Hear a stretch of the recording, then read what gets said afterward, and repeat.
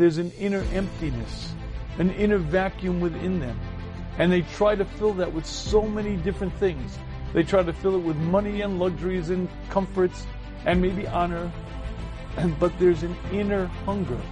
An inner hunger, and if you don't fill that inner hunger, you will be miserable. That inner hunger is exactly what you were put on this earth to do. Hashem created us to grow and accomplish, to change the essence of me. And there is a very deep yearning within me to be a better person, to improve, to change my midos, to learn better, to daven better, to become a better person. And if you meet those needs, then there's an inner joy, there's a peace. But if you don't, there's a hunger. And you could try to fill it with so many things.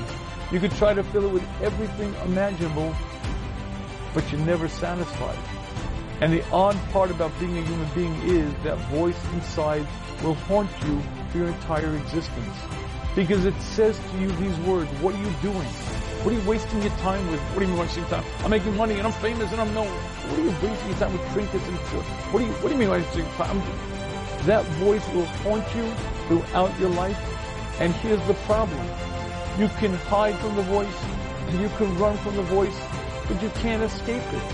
Because the voice is you. And when you put your head down on the pillow at night, and that emptiness remains and is as it always was.